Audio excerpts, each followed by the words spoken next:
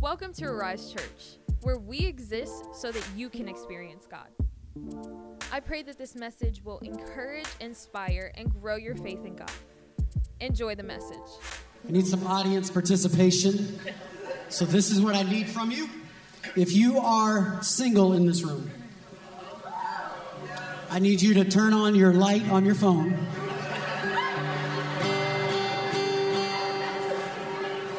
And wave it in the air. If you are not single in this room, I need you to stand up next to the person that you're not single with. Whether you've been married for 50 years, 5 minutes, engaged, boyfriend, girlfriend, stand up with them. If you're a young man who sees this as an opportunity to find that one, go find her real fast. I don't know. Make her turn her flashlight off. I don't see enough flashlights in this room. And so if you're married in the room, if you're together with that special someone, just look at them right in the eye, turn around, you're going to put your arms around them a little bit. It's okay. And if you got your flashlight on, you can help be my choir a little bit. Have I told you lately that I love you? Have I told you there's no one else above you? You fill my heart with gladness. You take away all my sadness. Freeze my troubles, that's what you do. So look into my eyes, and you will see what you mean to me. Search your heart, search your soul. When you find me there, you'll search no more. You can't tell me it's not worth trying for. You can't tell me it's not worth dying for. You know it's true. Everything I do it for you.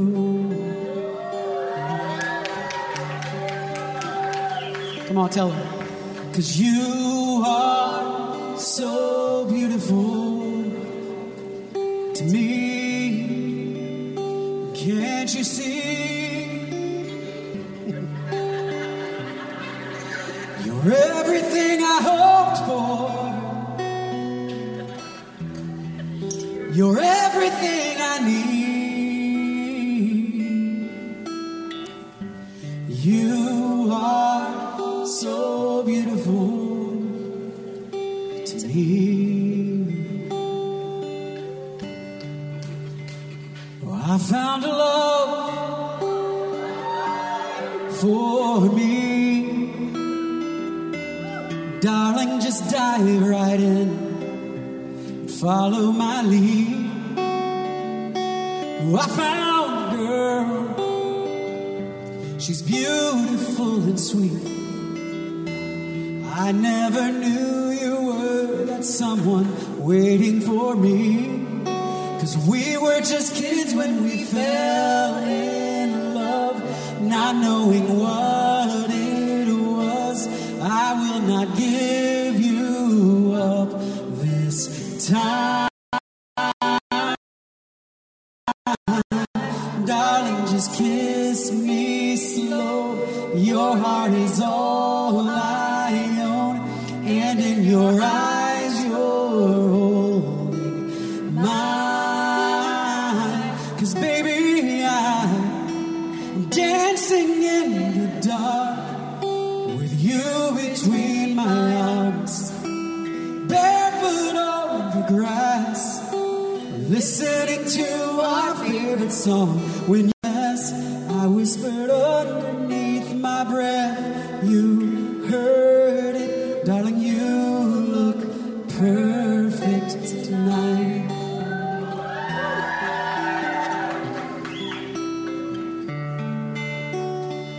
Wise Only fools rush in, but I can't help falling in love with you. But I can't help falling in love with you.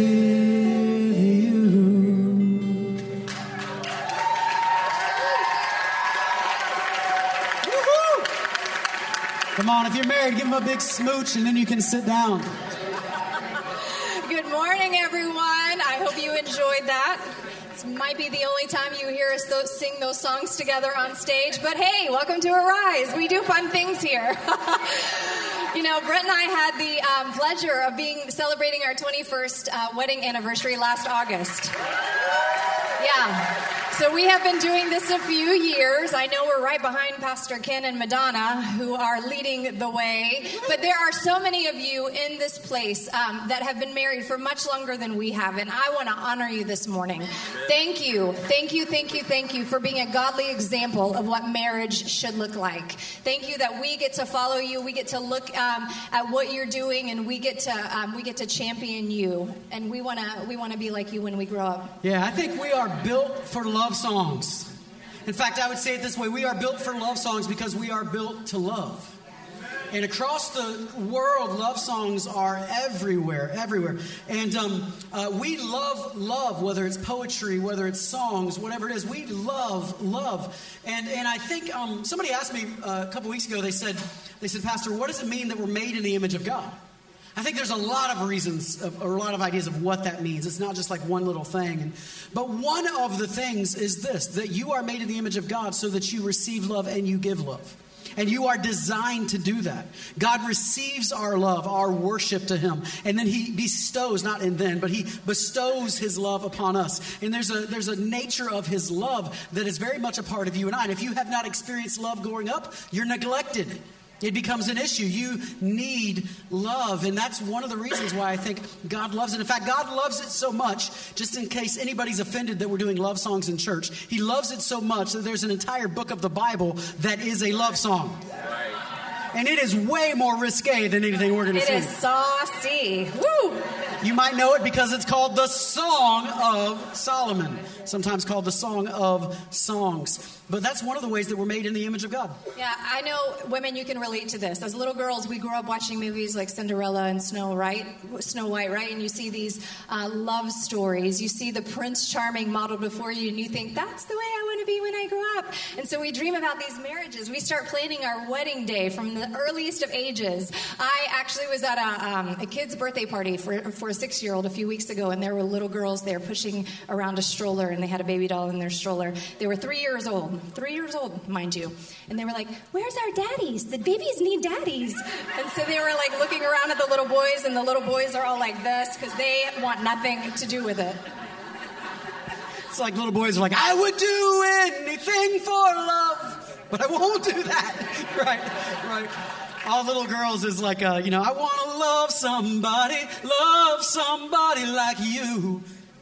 All right, so y'all better sing along this morning because he is having way too much fun with this. This is an audience participation message this morning, so I need you to participate along with me. Because the simple fact is it has not always been that way, and nowadays we think like it's always been that way. But if you were to go back to ancient Roman times prior to Christianity, Plato actually proposed the abolition of marriage. Aristotle actually thought that women were not equal with men. They were well below. Therefore, they were not even capable of friendship with men. And marriages at that time were really a contractual agreement just to be able to produce offspring that was your own, that you would claim.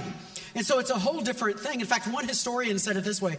He said, falling in love was viewed as a mild form of insanity and could not and should not be the foundation of an enduring marriage prior to Christianity.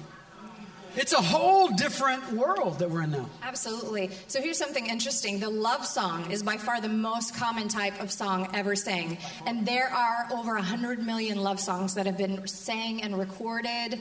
And the most famous one, as we know, I Will Always Love You. It was voted the most, it was the #1 love song of all time by Whitney Houston. I will always love you. You guys rock. I will not do that. All the Sorry, other services my voice we've done doesn't this go in up is like quiet. that. You guys rock. Yeah, thank you. So here's a fun fact, though. It was actually written and recorded by Dolly Parton. Oh, Dolly. But man, Whitney Houston, whoo, she can reach those notes. That was amazing. What's their favorite love song? Oh, yeah. What is the favorite love song? Can you guys What's shout it out yours? to us? Not Everybody at Once. That song? That's all. Okay, hey, I'll say mine. So one of my favorites is "I Will Be Here" by Stephen Curtis Chapman, because that's the first song that Pastor... People actually seem like they know that in the Yay, service. it's an awesome song. So Pastor Brent actually, we slow danced to that. That was our first slow dance. And he sang it to me at our wedding. He surprised me with it. Yeah, there was at our wedding, nobody knew it except the sound man, the pastor, my best man, and me. We were the only ones that even knew what was going on. And so I had hidden a guitar in like this plant behind us kind of thing, where the organ was. That's how long we've been married. So where the organ was. And so at one particular spot, the best man reached back and he grabbed the guitar out. And I got down on one knee. And I was actually really new at playing guitar at the time and kind of nervous. And I remember shaking and all that. But I got down on one knee in front of her and I sang those famous first lines. Tomorrow morning, if you wake up and the sun does not appear, I will be here. And then it keeps going from there. But yeah, it's also the first song we slow danced to. Did you say that? Yeah, I did. Okay. I said that. Anybody else have a favorite song that you want to say now that you had a minute to think about it? Broken Road. Somebody said that. First service. Yeah. Awesome. Hey, another favorite song of mine is actually Pastor Brent wrote it for me. It's called Better Man. And it was just this beautiful song, and he put my name in it. He recorded it and everything. Like it was perfect. Yeah, it starts out with and God must have stole some stars and put them in your eyes. They take my breath away every time I see you smile. And then it keeps going. But see, you guys first service didn't get this, so you guys just got a treat. Somewhere out there it's recorded. Nothing's on YouTube or anything nowadays. Somewhere out there it's recorded, but yeah. So I Will Always Love You was recently voted the number one love song of all time, like 2 years ago, last time. Number one love song of all time. Here's the problem with that. It's a breakup song. Have you ever listened to the verses of I Will Always Love You? It's not a love song. It's like I'm always going to love you because you're leaving, but I'm still going to love you from a distance. It's totally a breakup song, which is just hilarious to me. Ain't no sunshine when she's gone. Now we've come to the end of the road. You're so vain. You probably think this song is about you. It must have been love, but it's over now. I got to start in the right key. That would be nice. Heard it from a friend who heard it from a friend who heard it from another. You've been messing around. And I'm dying inside, and nobody knows it but me. You've lost that love and feeling. Now it's gone, gone, gone. Whoa, whoa, whoa, whoa, whoa. I can't sing that without hearing Top Gun or seeing Top Gun in my mind. Because here's the simple fact is Dolly Parton's and Whitney Houston's I Will Always Love You is a great example of what we see across America, because it starts out so good. People think it's a love song, but it's really a breakup song so frequently. In fact, the U.S. has one of the highest divorce rates around the world at just around 50%. Right around 50% of marriages end in divorce in the United States. And you might have heard this before. Pastors frequently say this. They'll say the divorce rate in the church is the same as the world. That's not true at all. We'll come right back to that in a second. But one of the things that you need to know about the divorce rate that needs to be said in the church especially is this. So often in our lives, to quote Aerosmith, we don't want to miss a thing. I don't want to close my eyes.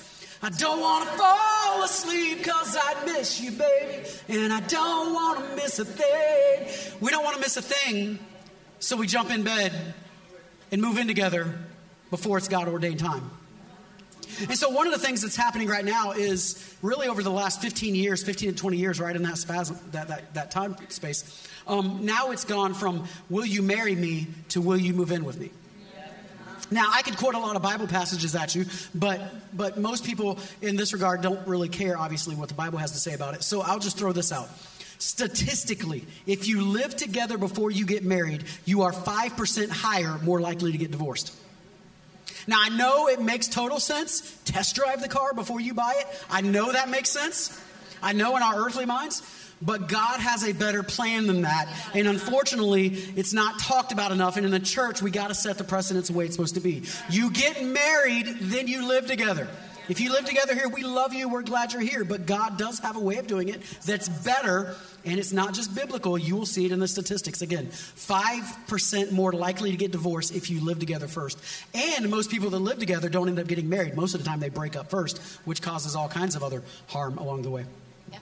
Okay, so with that, though, one of the main reasons for divorce is this, that about 40% of marriages are affected by infidelity in some way or another. But I have good news, because Christian marriages are significantly lower divorce rate than the rest of the population. Yeah, here's the truth, and I started to allude to this a minute ago. I was getting ahead of myself. But here's the good news. Here's the truth. If you actually do Christian things, you are far less likely to get divorced.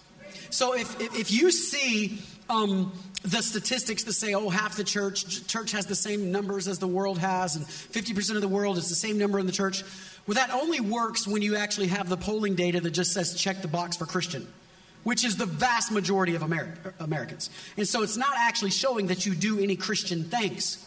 For instance, if you just attend church regularly, so you don't even have to serve, do anything else. If you just attend church regularly, the divorce rate goes down to 38%. Congratulations. You guys all of you are really a step ahead of the rest of the world right there. All of you. But check this out. If you actually do what is considered Christian disciplines, right? So you pray, you read your Bible. If you actually do it together, that's even more powerful. So you pray separately, pray together, read your Bible separately, talk about it together, read it together. If you fast, if you do serve in the church, give in the church, all those things that you would call Christian disciplines. Check this out. If you do all those things, the number drops down to 1 out of 1,500 marriages end in divorce when you're actually following Jesus. And Christian marriages, that is awesome. Christian marriages should actually be a picture of what our relationship to Jesus should be. Christian marriages should show the world. We should be an example to the world of what our relationship with the Lord is. Because the Bible constantly talks about the bride of Christ, right? And we are married to Jesus. And so we have an obligation to show the world this is what the relationship should look like. Yeah, it should be a healthy relationship that's built on the foundation of Jesus Christ. And any other foundation, there's this whole little thing in the Bible you might have heard of, is sand. And it will be shifting, and when the winds blow, it'll be a lot harder to make it. I'm not saying they don't make it, because some people, are married many years without Christ. But it is a rock of the foundation of Jesus Christ in your life that will carry you through the hard times. Yep, so here's some verses. Exodus 20:14. One of the 10 commandments, one of the big 10. You shall not commit adultery. Yep. And then Proverbs 6:32. But a man who commits adultery has no sense. Whoever does so destroys himself. I love this verse because some of the other translations, the New Living Translation says this: a man who commits adultery is an utter fool. That's right. I love it. He's just an idiot. He's an utter fool. I'm sorry. Hebrews 13:4. Marriage should be honored by all, and the marriage bed kept pure. For God will judge the adulterer and all the sexually immoral. Yeah. We titled this message, I'm forever yours, faithfully. Yeah, see, that's got to be high on somebody's list, too, of love songs right there. But what we're going to give you are 10 keys to maintaining faithfulness in your marriage that I think are really good. This actually comes from a pre-marriage counseling session that I do with people that are getting married. So if you are in this room and I did your pre-marriage counseling, you've probably heard these before. You might have forgotten them all by now, but you probably heard these before. And I believe they will help you set guardrails in your marriage to prevent from infidelity happening. And again, 40% of marriages face that of some sort. And so we want to set up these guardrails. That's right. So key number 1 is never think it couldn't happen to me. Okay, are there any newlyweds or more recently married people in the room? All right, some of you, right? So it is important at this stage especially to really safeguard your marriage. So Brett and I are going to be talking about these points this morning, and I wanted you to know that I can tell you, as a newlywed, I never, ever, ever, ever thought I would have eyes for another man other than my husband. You thought nothing's going to stop us now. Right, absolutely. And I don't have eyes because I have learned to safeguard my marriage. You know, we go into this marriage thinking I'm going to be head over heels this way forever with this man. And I know that men think it too. You're absolutely in love with this person. You want to spend the rest of your life. But many years down the road, children happen, traumas happen, different things happen, and you don't always wake up in love with the person that you married. You want to love them, but you don't always have that ooey gooey feeling, you know? And so it is a choice. Marriage is a choice. You wake up every day committed to this person, and it is a choice to love this man for the rest of my life. It is a choice that I make daily, no matter how I feel. You make that sound so hard. No. Okay. It's not hard. I promise you, it's not hard. It's not. It's not hard. Just sing to her when I need to. It's so easy to love. It's so easy to love this man. But we have been doing marriage counseling for a long time, and we have counseled people much older than us. And all it takes is one little event in your life to change things. All it takes is for one bad attitude in the house to completely change the way a marriage is going. And so I just want to warn you. Make it a choice to love the gift that God has given you every single day of your marriage. Yeah. When you first get married, you just think you're always, I'll be there for you. These 5 words I swear to you. When you breathe, I want to be the air for you. Yeah, I don't know that one. I'll be there for you. All right, how about I'll be your crying shoulder. Right? Like we think that way when we first get married. Everything's going to be amazing all the time. And so if you're not careful, you won't set up the guardrails that will protect you when things aren't as easy. Are you with me? Ada and I knew a couple that seemed to have like this perfect little marriage. They were high school sweethearts. They were actually close friends with Ada. High school sweethearts. They get married, have this cute little house, have a couple of kids. Everything seems great until one day she ends up with an STD. And she's saying, where did this come from? And finds out that he's been having affair after affair after affair in their marriage. Why? Because you don't set up guardrails and you think it's always going to be perfect. So what's Proverbs say? 16:18 says, pride goes before destruction, a haughty spirit before a fall. Yeah, never think it can't happen to me. That's going to set the foundation for the other 9. Let's go to number 2. Point number 2 says, stay away from anything that turns you on that is not your spouse. Okay, women, I know our mind automatically goes to something our husband watched on TV, the cheerleaders on the football game or something. But can I tell you that this is such a key thing for women? Because women, we watch our Hallmark movies. We watch things where the man is so perfect. And why can't my husband be like this man? Or we turn on social media and we're like, oh, look what he's doing for his wife. Why can't my man ever do that? And we compare our spouse to these other people, and this is where it starts. When we start comparing and we start thinking that our spouse isn't good enough. Yeah, Song of Solomon would say that you should not be awakening love until it so desires. The only person that should be awakening love in your marriage is your spouse. So let me say this again. Stay away from anything that turns you on that's not your spouse. That could be pornography. That's a very obvious one. It also could be those romantic novels. Yep. Anything that's turning you on that's not your spouse is not the way God designed it to be. And you need to turn yourself away from those things. Otherwise, before you know it, your spouse is not as attractive as she used to be, as he used to be. Why? Because you're feeding yourself a lie. You're feeding yourself this whole other idea. Matthew 5? Matthew 5:28 says, but I tell you that anyone who looks at a woman lustfully has already committed adultery with her in his heart. Yeah, and gentlemen, we talk about this from time to time, but porn is the big thing of our day and age today. You have to stay away from that. If anything that's turning you on that's not your spouse, run away from it. And pornography is not foreplay. I know who I'm talking to. It is something that will kill your marriage. So stay away from that. And so what do you do? Because I'm going to find every one of you in this room at some point. So you can clap with me. I keep a close watch on this heart of mine. I keep my eyes wide open all the time. I keep the ends out for the tie that binds. Because you're mine, I walk the line. Got some Johnny Cash up in there. Yeah. A few of you know who that is. The rest of you are like, I don't know what he's doing right now. That sounds weird. I don't like that. All right, let's go ahead and go to number 3. All right, number 3, don't be alone with the opposite sex. Now, I know sometimes in our work environments and even in ministry, it's hard not to do this. And so we have put some things in our relationship to really guard the sanctity of our marriage. So Brent, if he has to ride alone with one of the other female pastors or something, he calls me ahead of time to make sure it's okay. And yeah, because it's really not just about being alone with the opposite sex. It's about trust. And what can happen is if you are caught alone with the opposite sex and you haven't told your partner, now it can look really bad, right? So I remember one time Ada used to manage a car lot, and she needed to drive somebody home after, like, they bought a car kind of thing, and she needed to drive them home because they lived near our house. And she called me and she's like, hey, is that okay, that I take this person home? And I'm like, all right, yeah, that's fine. But what if she pulls up into the red light in Plant City? Because in Plant City, everybody knows everybody. So what if she pulls up to the red light in Plant City and somebody that knows us looks over and sees Ada with some guy in the car, and they're texting me going, hey, your wife is with some dude. What's going on with that, right? Well, all of a sudden, it takes away the trust. So it's not even just about, being alone with the other person, but that is true because sin grows in the shadows. When you're in the darkness, sin wants to grow.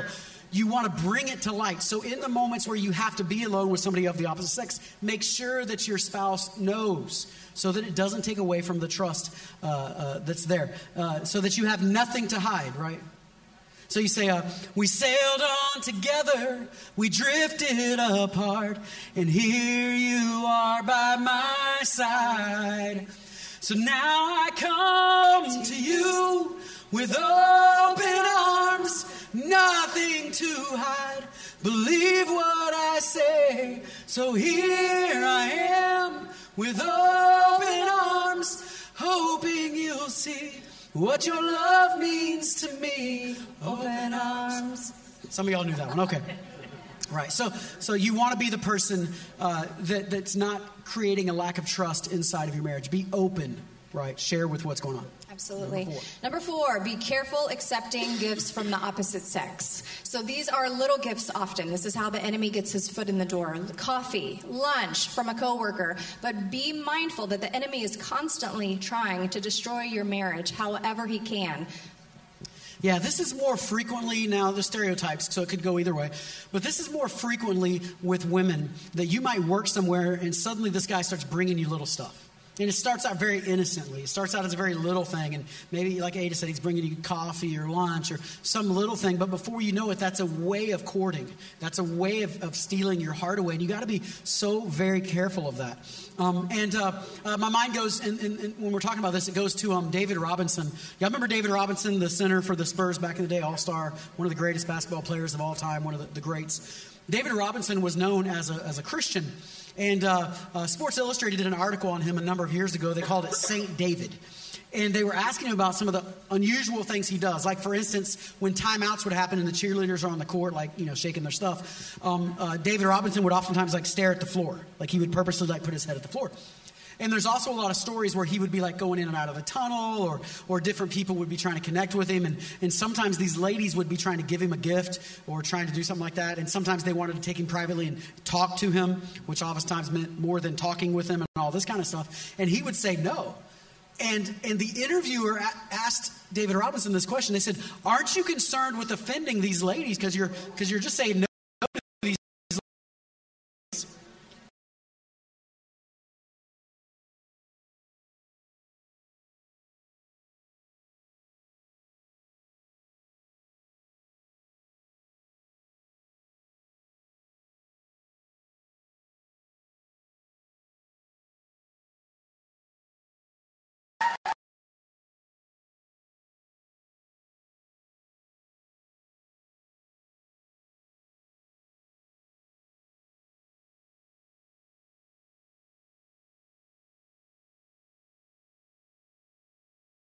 Of their trust and their faith in you. Number 5. Number 5, be careful accepting compliments from the other sex. So be on guard. Like I just said, the enemy is constantly looking for a way into your marriage. And sometimes when you feel depleted or you feel like you're not loved, that's when the enemy will send these people to compliment you. Yeah, if the gifts was more for women, which happens both ways, but if that was more for women, this is a little bit more for men. Not that it doesn't happen the other way. Be careful of that coworker, that person you're around, that lady that just starts giving you compliments. Because, guys, most of us are suckers for compliments. Like we're just big dogs. If you give us words of affirmation and pet us every once in a while, we'll do anything you ask us to do.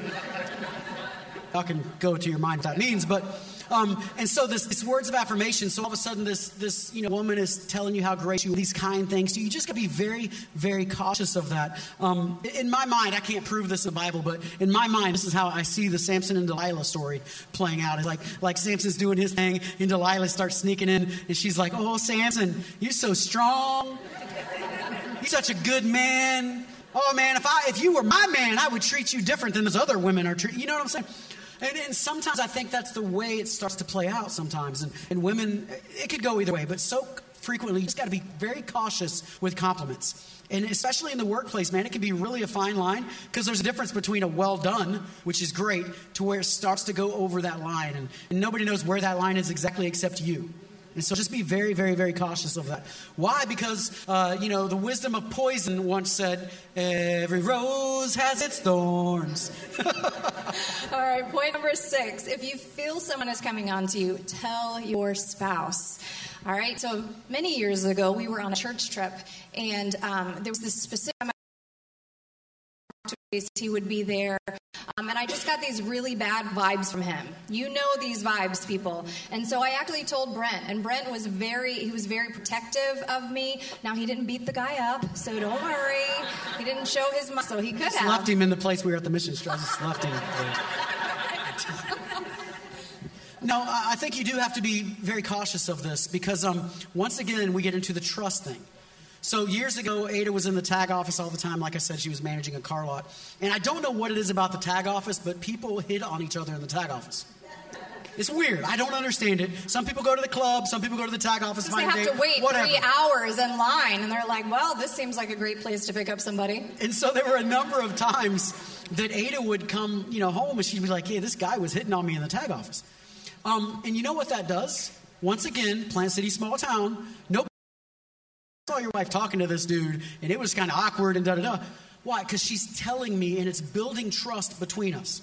Now, I always say this in pre-marriage counseling, and gentlemen, I'm about to give you a great spot to say amen. I'm setting you up. This is a bump. You're about to spike. You ready? One of the reasons you married her is because she's beautiful. Amen. Is because she's beautiful. Because she's beautiful, move in from time to time, you have to trust her to be that first line of defense. You cannot go beat every guy. You will be in jail most of your life. And I always say this because here's the truth. If the wife thinks that the husband was going to go beat the guy up, or vice versa, right? Because some of y'all women, y'all got some Latina in you, and you're like, I will take that woman out. But if you think the person's going to overreact, tell them. Because you're scared of them overreacting. Now, there are moments for sure, like if things are going too far, you have to step in. And I'm not saying against that. I'm just saying when little things happen, you don't have to go in all guns blazing. That's actually a negative thing that goes on. So be careful. Be careful if you feel like somebody is coming on to you. Watch out for each other. I got you, babe. I got you, babe. Yeah. That's really sweet. All right, point number 7. If there's someone you don't feel comfortable being around your spouse, let them know. All right, husbands, I've heard many of you say this, that your wife, not your husband, your wife sounds a lot like the Holy Spirit, right? Now, if your wife comes to you and do husbands say that? Yes. I hear wives say that. Well, we do. We do sound like Holy Spirit. You do. I'm not saying you don't. But if your wife comes to you, husbands, and says to you, you might want to watch out for this woman. I just see the way that she's standing around you. I see the way that she's talking to you. Please do not dismiss what she's saying. She's not just being a jealous woman. She's trying to warn you that this woman is trying to invade the sanctity of your marriage. Yeah, women have like a sixth sense, man. It's weird. I don't get it. I'm a guy. Most us guys, we're oblivious. Like, we're just lost. We're like a ghost in the fog, man. We are lost. And there's times that my wife has come and she's like, you need to be careful around this person. Don't be alone with this person. Be cautious of this person. And I'll be honest, as a dude, I'm just like, that's the dumbest thing ever. What are you talking about? What? But this is where it's about trusting your wife and building trust between you. Listen, she might be crazy about it, but I have to trust her. I have to do everything I can to build trust between us and listen to her and respond accordingly. And so, guys, we can be oblivious, but this is a moment to trust your wife and to lean into her. Why? Because there's always a Jolene, Jolene, Jolene, Jolene. Again, I'm like separating age groups in this room, but yeah. All right, point number 8, be intimate spiritually and emotionally. Have any of you in this room read the 5 love languages? All right, so learn your spouse's love language. This is so important because I could be telling him all day long I love him, but unless he feels it, then he's not going to realize that I love him. The same goes for your wife. Learn how she feels loved, whether it's gifts, whether, whatever it is. Service, acts of service is mine. If he washes the dishes for me, I'm like, oh, you are the most amazing husband in the world. You are the best. So make sure that your spouse knows and feels like they are loved, because again, the enemy is constantly trying to get in. I was thinking as we were in worship, and there was a moment in worship where Pastor Jason wasn't singing a song on stage, and we were just singing our own love songs. It's so important that as spouses, you learn to say affirming words. This is something Brent has tried to teach me over the years. That not that I need to say I love him, but more ways to say I love you. And so as we were in worship this morning, I just began to tell the Lord how I loved him, why I loved him. It wasn't about singing the song that was on stage, but it was just about finding your own words to say. And that's the same thing in a marriage. You find your own many, many reasons that you love that person. And it's so important to say it to them. Yeah, that's so good. We need to be intimate spiritually and emotionally. Obviously, time the guys, you were usually talking about sex with that, but with emotionally, you need to know your spouse. Believe it or not, Ada and I are both introverts. And so when we leave church settings, usually we don't want to talk to anybody because all of our words are gone. And so we sit on the couch and we hold hands. And there's an intimacy that happens through that, seriously. And oftentimes through that process, we'll start little conversations that go here or there that emotionally are intimate between us. That just means you're getting to know each other in the depths of who you are. And spiritually, the same thing, that we're spiritually aligned, that there's a spiritual intimacy between us at the same time. Affairs happen because a need is unmet. When you're not meeting the need of your spouse, oftentimes somebody else is trying to meet that need. And you just got to be so, so cautious of that. And I was thinking, I didn't do this in any other service, so can I sing one more song? Okay. This is my favorite song about this. This is one of my favorite love songs of all time. It's amazing how you can speak right to my heart. Y'all can sing along if you know it.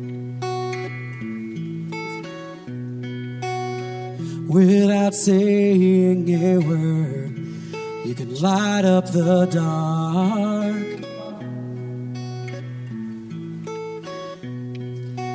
Try as I may, I could never explain what I hear when you don't say a thing. The smile on your face lets me know that you need me. There's a truth in your eyes saying you'll never leave me. A touch of your hand says you'll catch me if ever I fall. You say it best when you say nothing at all. Isn't that a beautiful love song? I always say it's either a beautiful love song or the most rude song ever, because it's like you say it best when you just shut up. Just be quiet. Stop talking. No, I'm just teasing. No, but that song just really expresses that emotional intimacy, that you're close even when you're not talking. That's a beautiful thing. Yeah. All right, point number 9. If you start to feel an emotional or physical attraction to someone else, leave.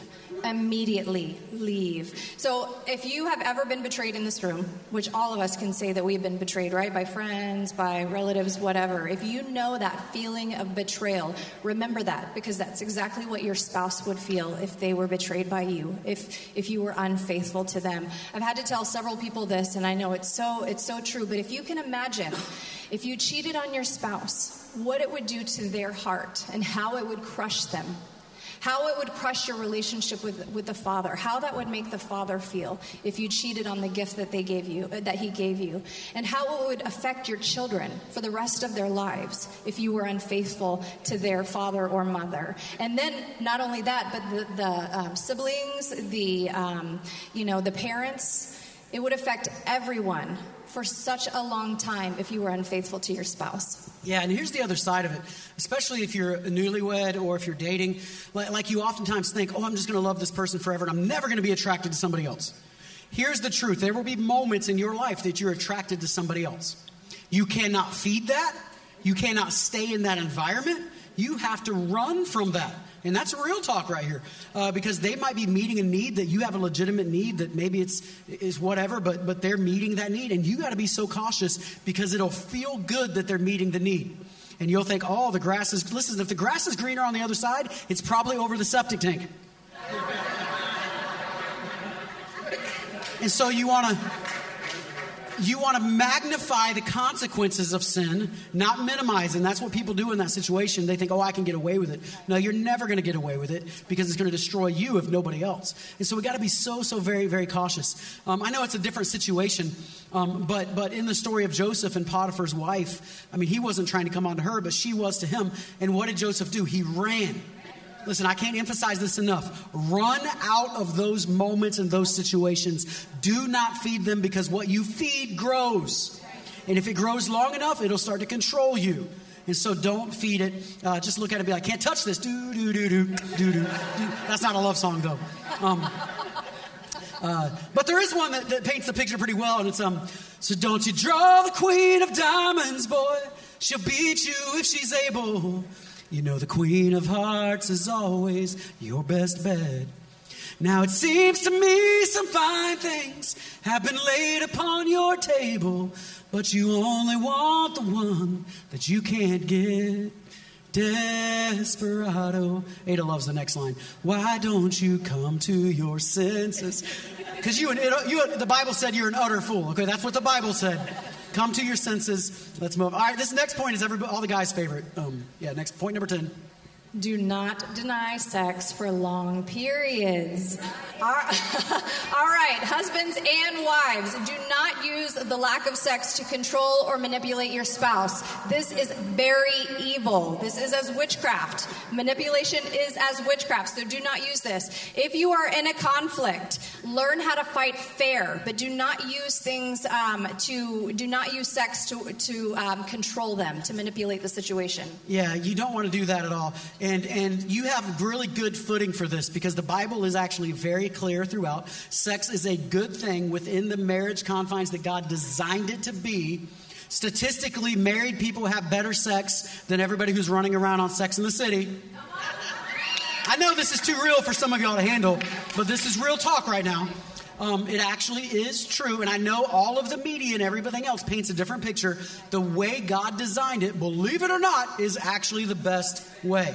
And so the Bible is very clear from cover to cover that God designed it, and that it's a good thing when it's done God's way. In fact, this is all the guys, and I'm not stereotyping, but frequently it's the guy's favorite verse next to John 3:16. All right, 1 Corinthians 7:5. Do not deprive each other, except perhaps by mutual consent and for a time, so that you may devote yourselves in prayer. Then come together again, so that Satan will not tempt you because of your lack of self-control. Yeah, when I get that feeling.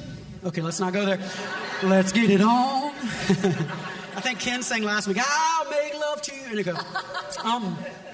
But seriously, There may be different health reasons or some things that are circumstances in that age, different things. But I believe that Christians should have a great sex life. And I know that's awkward for some of you to hear, but it's biblical and it's right. I can tell you this. I have counseled dozens and dozens of couples going through marital problems over the years. I don't believe I've ever counseled a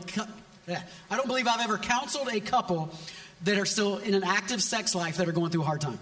There's something about it that pulls you together, like Ada said, when you're fighting or whatever. There's something about it that's special. Now, I'm going to say this. I didn't say this in the last service because it's just an awkward thing, but I'm just going to be real with you. The way the human body is designed, with the guys in particular, the human body is designed that needs to be a release. Stereotypically, could be based on age and things could change it, but roughly every 3 days.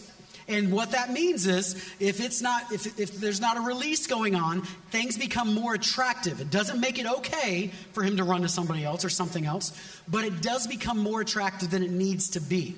And so just be very cautious of that. If you're a married couple, sit down and talk about it. I know that's weird, but sit down and talk about it. Because wives, you don't want to allow pornography to be more attractive than it should be. Now, again, I'm not saying it's okay no matter what for him to go that direction, but you can actually help by just having a good love life. Is that awkward or what? Good love life. All right. Well, everybody just, smile at me or something. Everybody's looking away. All the little kids in the room are like, this is just weird. Listen, they're hearing it from everywhere else. They need to hear it in church in the right way.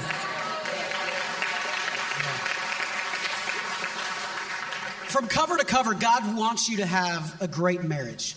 And he wants you to have great relationships. We will talk about singleness now. It's either next week or the week after. And it's going to be really good about the blessing of singleness. Because I know there's some singles up in here, right? And so that's going to be really good too. So it's not just marriage. But if you ever plan to be married, these are really good guideposts to put up. Because God wants us to have a great marriage. I don't want you to end up in our counseling center. I'm glad we're starting it. I don't really want you there. Are you with me? And I think God designed it a different way. This is Valentine's Day weekend. And I mentioned a few moments ago that before Christianity, marriage was looked at very differently. You only married so that you could procreate with somebody that you accepted as your offspring. Typically, most guys had lots of girlfriends and lots of extra kids out there, but only the few that carried on his name and his lineage. And that's really the only reason you married. You didn't marry for love. You certainly didn't marry for friendship. You married to procreate and pass off your generation. And that's the way it was looked at. And then Christianity came in.